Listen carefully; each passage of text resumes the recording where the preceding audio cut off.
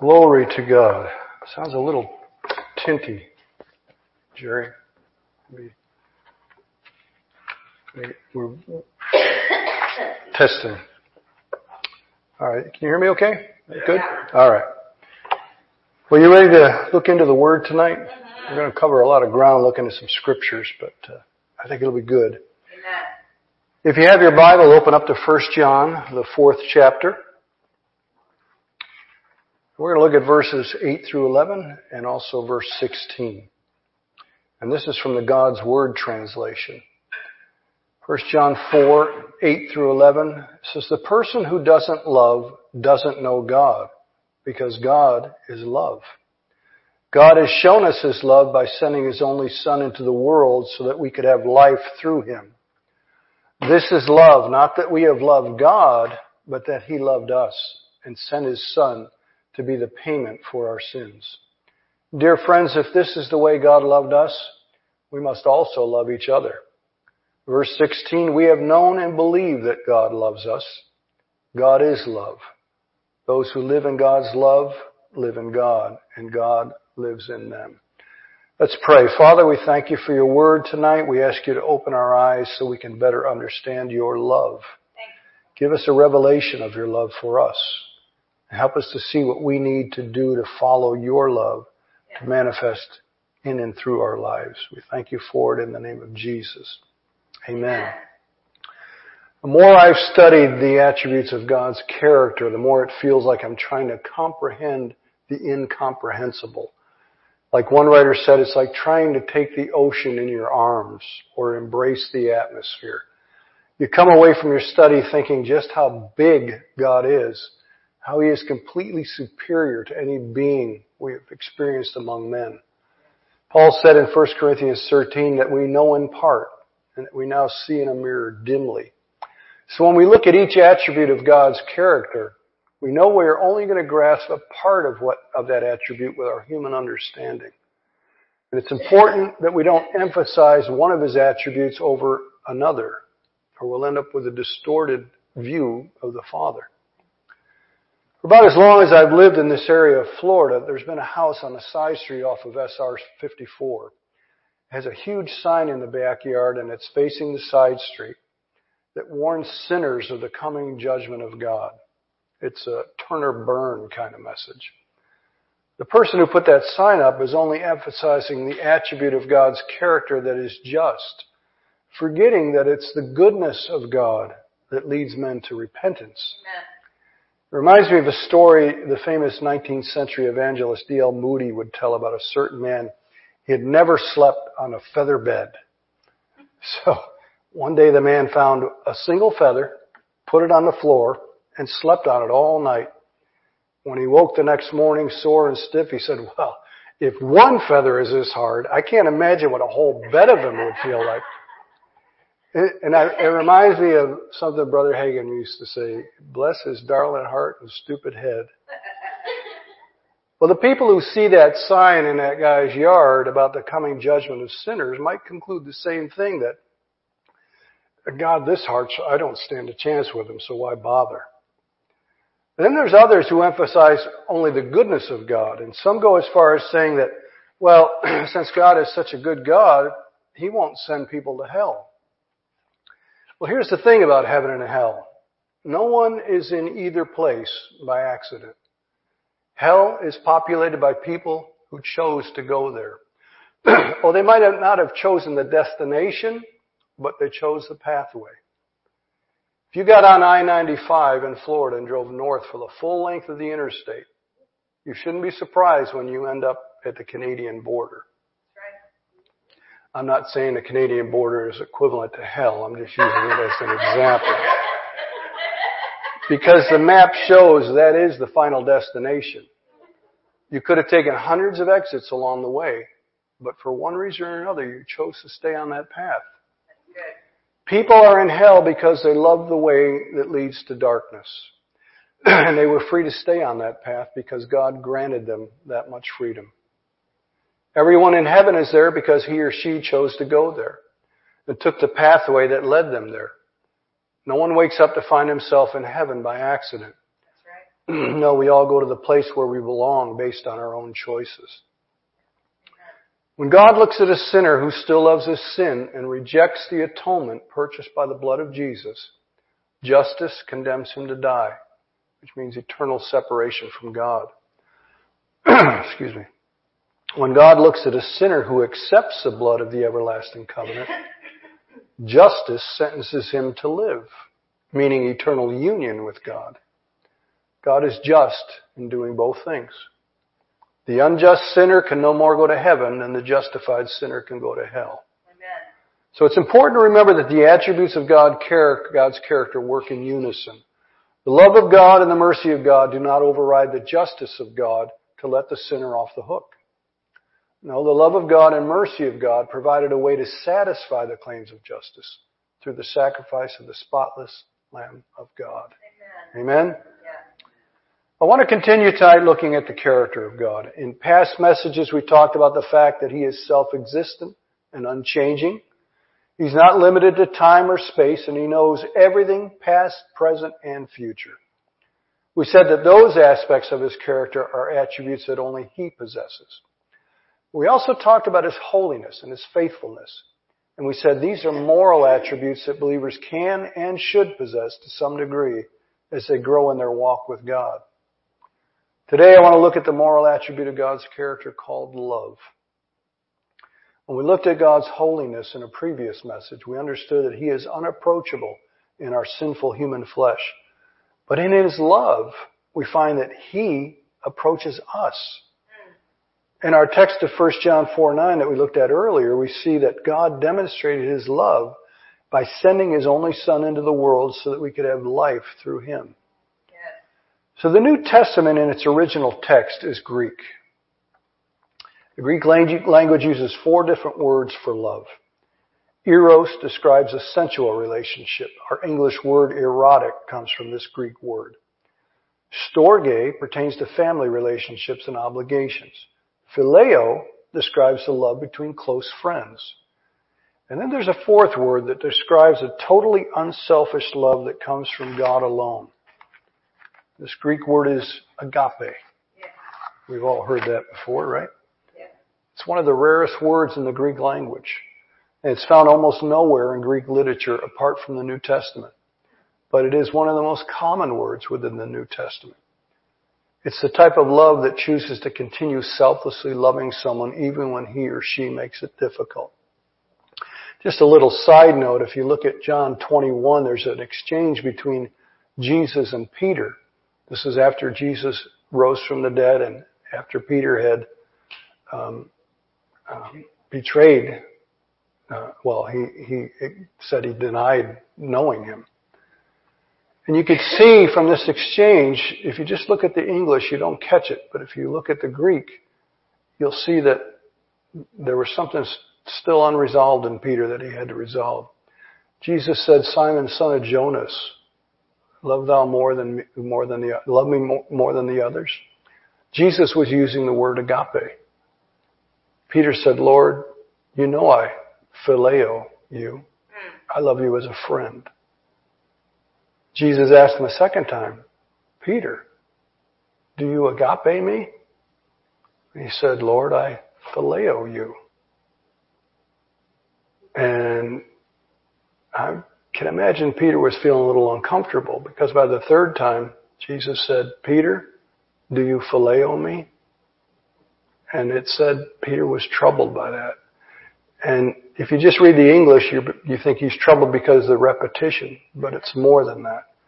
Jesus came down to that lesser version of love.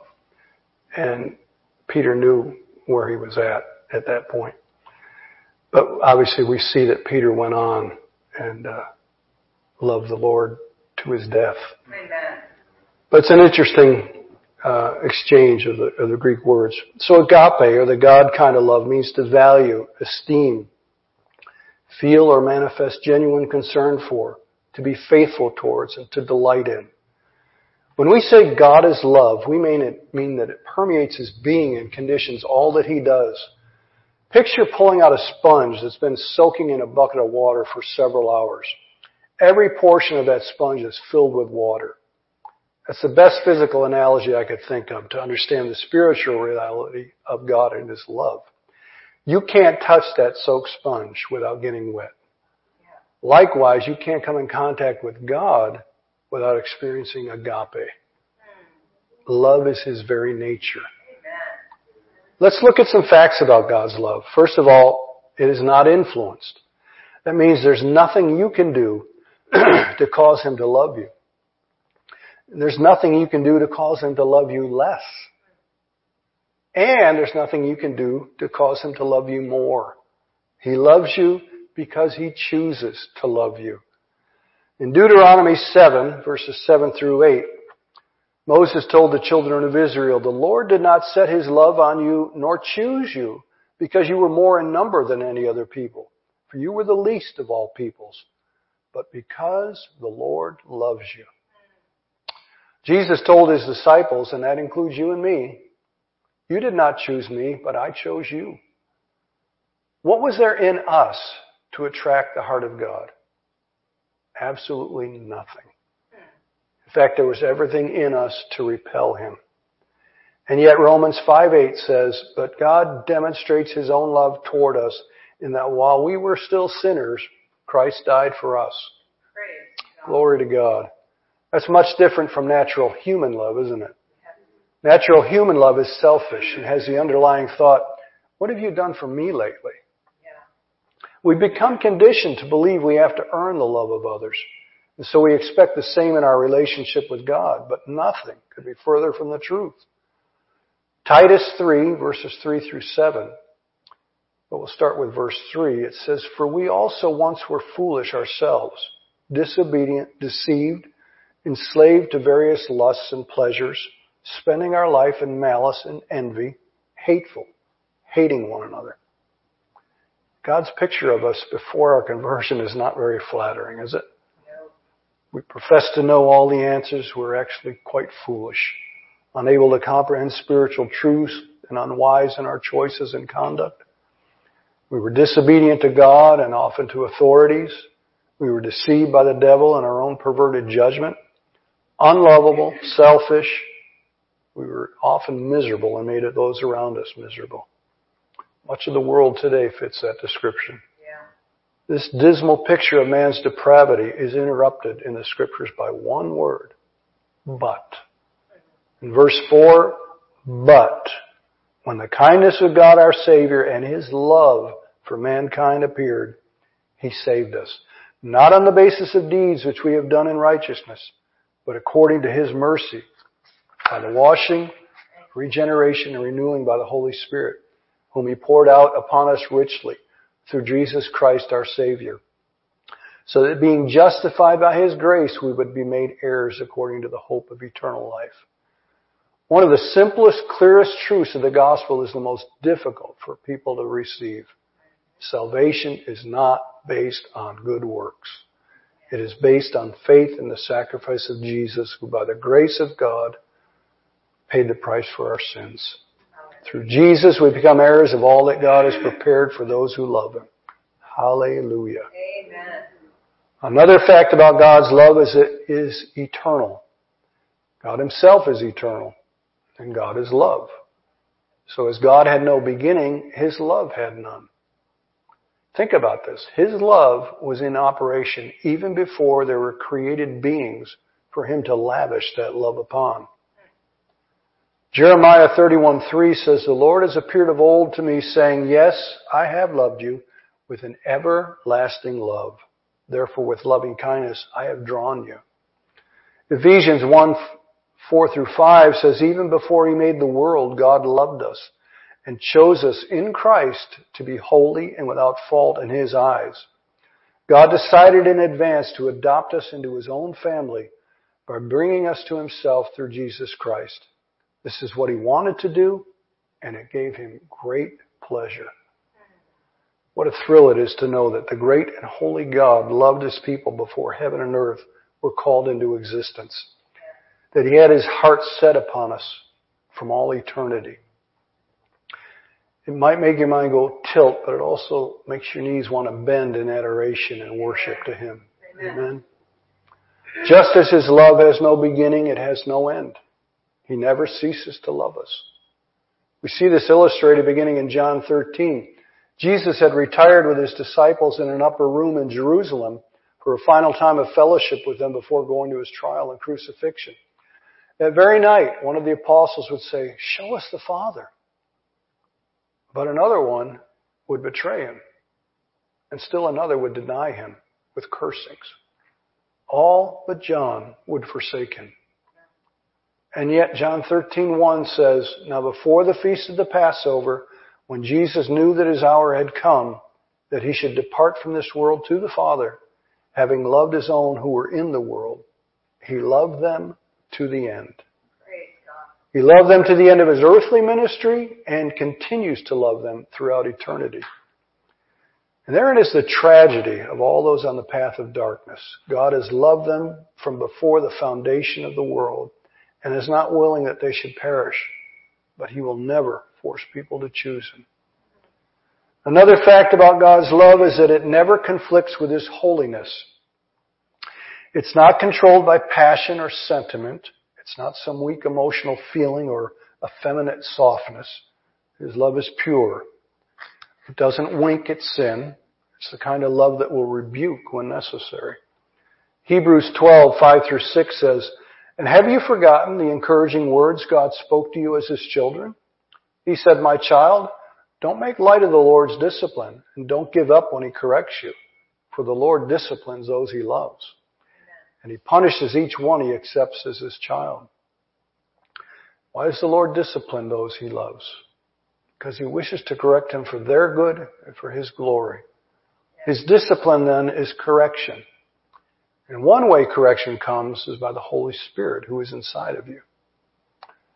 Several years ago, my wife and I had a desire to go to Kenneth Hagin's Winter Bible Seminar in Tulsa, Oklahoma. I figured what the cost of the trip would be and realized we didn't have the money for it. Now, my wife was a stay-at-home mom at that time, so everybody knows that you can't trust God for finances when you only have one income, right? Wrong. But, man of faith that I was, I told my wife we couldn't afford to go. Well, unbeknownst to me, my wife had a little chat with the Lord after this talk that we had, and she asked Him to bring the money in. But she said, bring it in such a way that my husband would know unequivocally that it came from you and was specifically for this trip. That's pretty bold, isn't it? She's a bold woman. Well, a short time after that, Jack Coe Jr. was speaking at our church, and out of the blue, he came over to me, took my hand, and said, "Walk with me." Man, I'm going to get choked up just remembering this.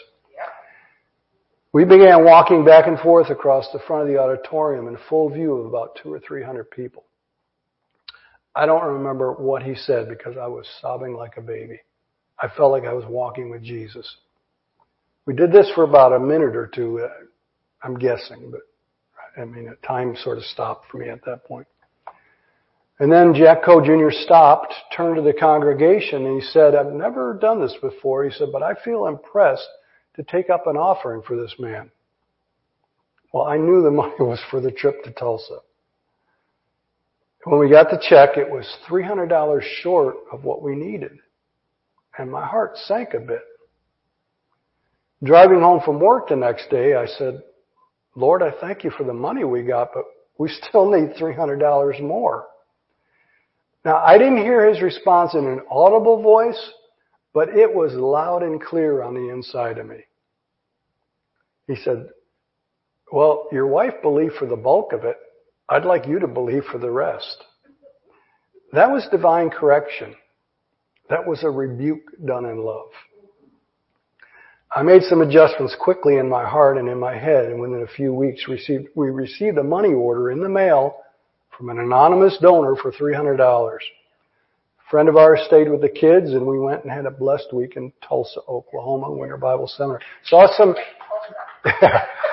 We saw some pretty unusual moves of the Spirit in that week, so it was a blessed time. We said earlier that love is one of those moral attributes of God that we believers can and should possess. Romans 5:5 tells us we already have that love if we've been born again. Now, hope does not disappoint because the love of God has been poured out in our hearts by the Holy Spirit who was given to us. That's referring to agape, a God kind of love. Well, it's clear that just because every believer has a God kind of love residing on the inside of them, doesn't mean every believer is exercising that love. Can I get a witness here? Yeah. How would we know if someone is operating in the God kind of love? Well, it would look a lot like, no, not a lot like, it would look just like 1 Corinthians 13. So let's take a look at part of that chapter in the Message New Testament. He says, if I speak with human eloquence and angelic ecstasy but don't love, I'm nothing but the creaking of a rusty gate. Boy, that paints a picture, doesn't it?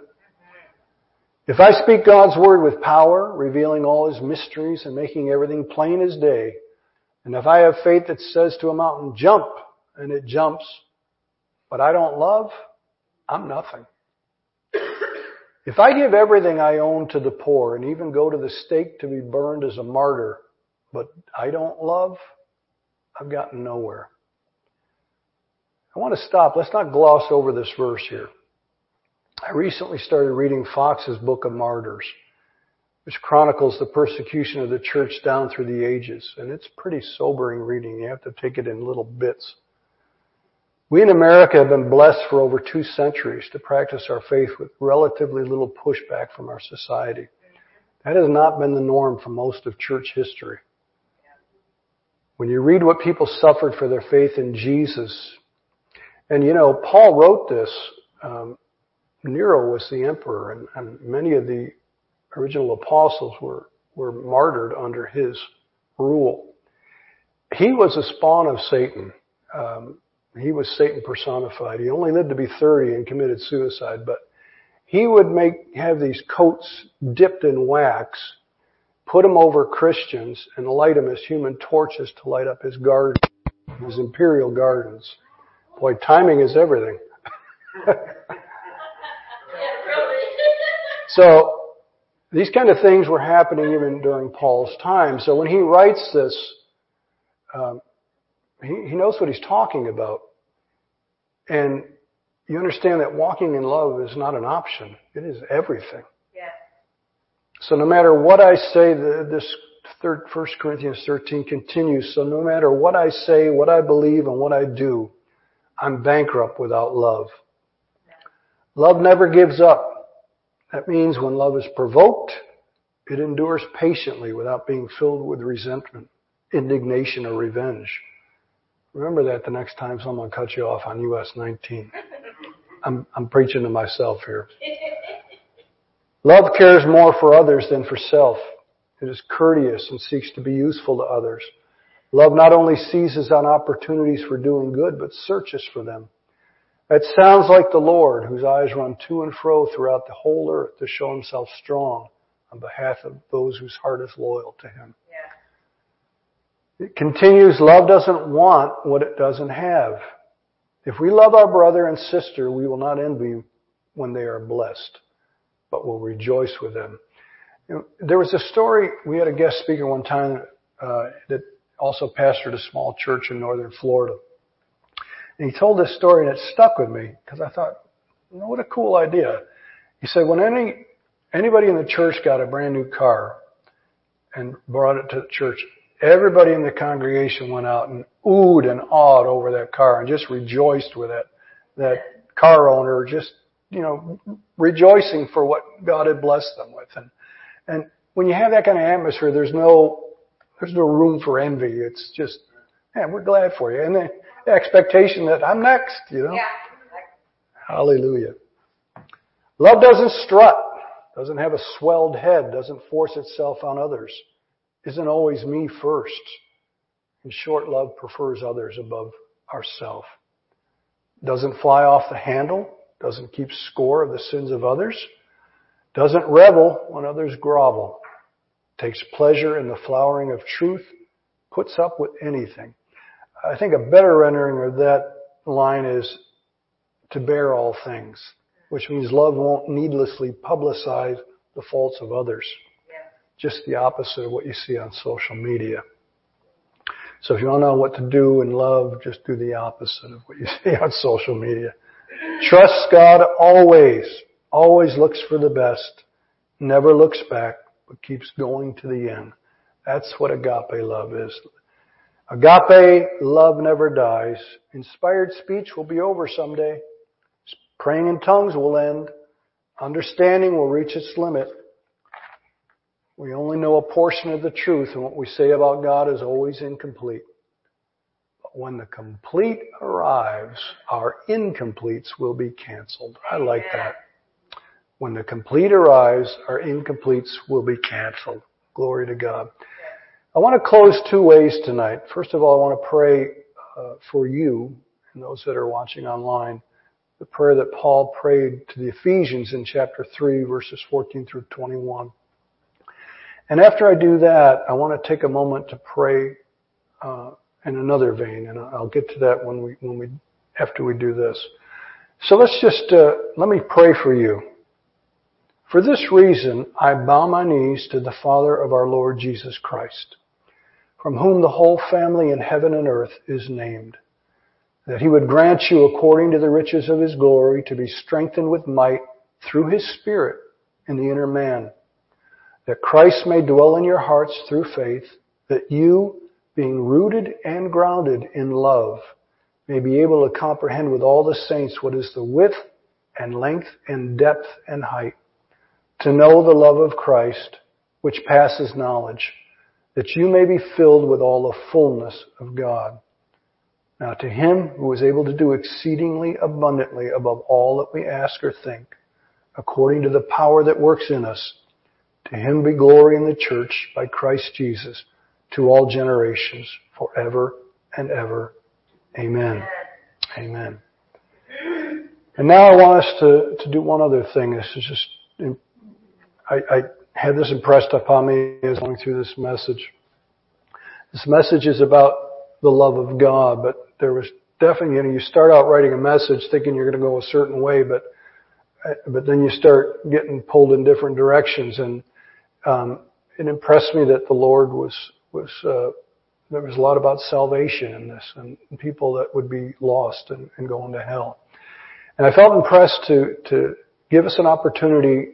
Every one of us here knows somebody, whether a family member or a friend or an acquaintance, that you know isn't right with the Lord. Maybe they've never known the Lord, or maybe they're just completely out of fellowship with the Lord.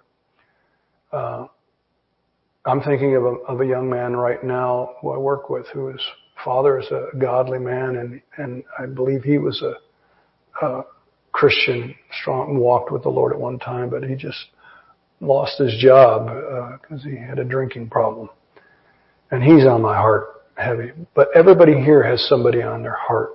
I want us to take just about a few seconds. I'm going to just have some quiet. I want you to think of that person. Let them come to your mind, and then I'm going to lead us in prayer for that.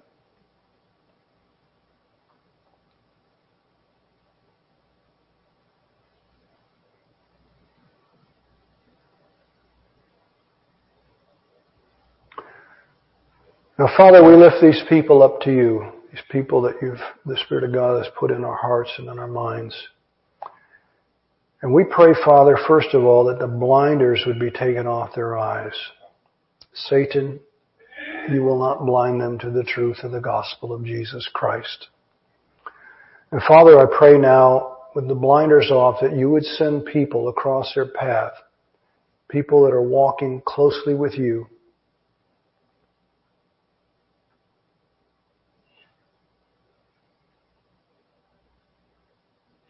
I feel like I'm supposed to share this. Because I think this will help us with this prayer. When I first became a Christian, I was baby Christian, didn't know anything about the things of God. And there was a young man, we lived in a trailer park back then. And there was a young man who went to the church I got saved in, and he'd been a Christian for some time, and yet there were things that he did and things that he said that just just sort of cross-grained in my head, and it was confusing me. And I'm thinking, well, is that what being a Christian is about? Because it just bothered me. And I was having a time in prayer, actually with another couple. And while I was praying, I had my eyes closed. And this is not something that's happened, but maybe 2 or 3 times in my lifetime. I had my eyes closed, and I had a vision. I saw this billboard, and on the billboard there was a bright light going on and off on this billboard.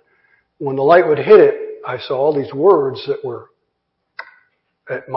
could have been Arabic. It made no sense to me.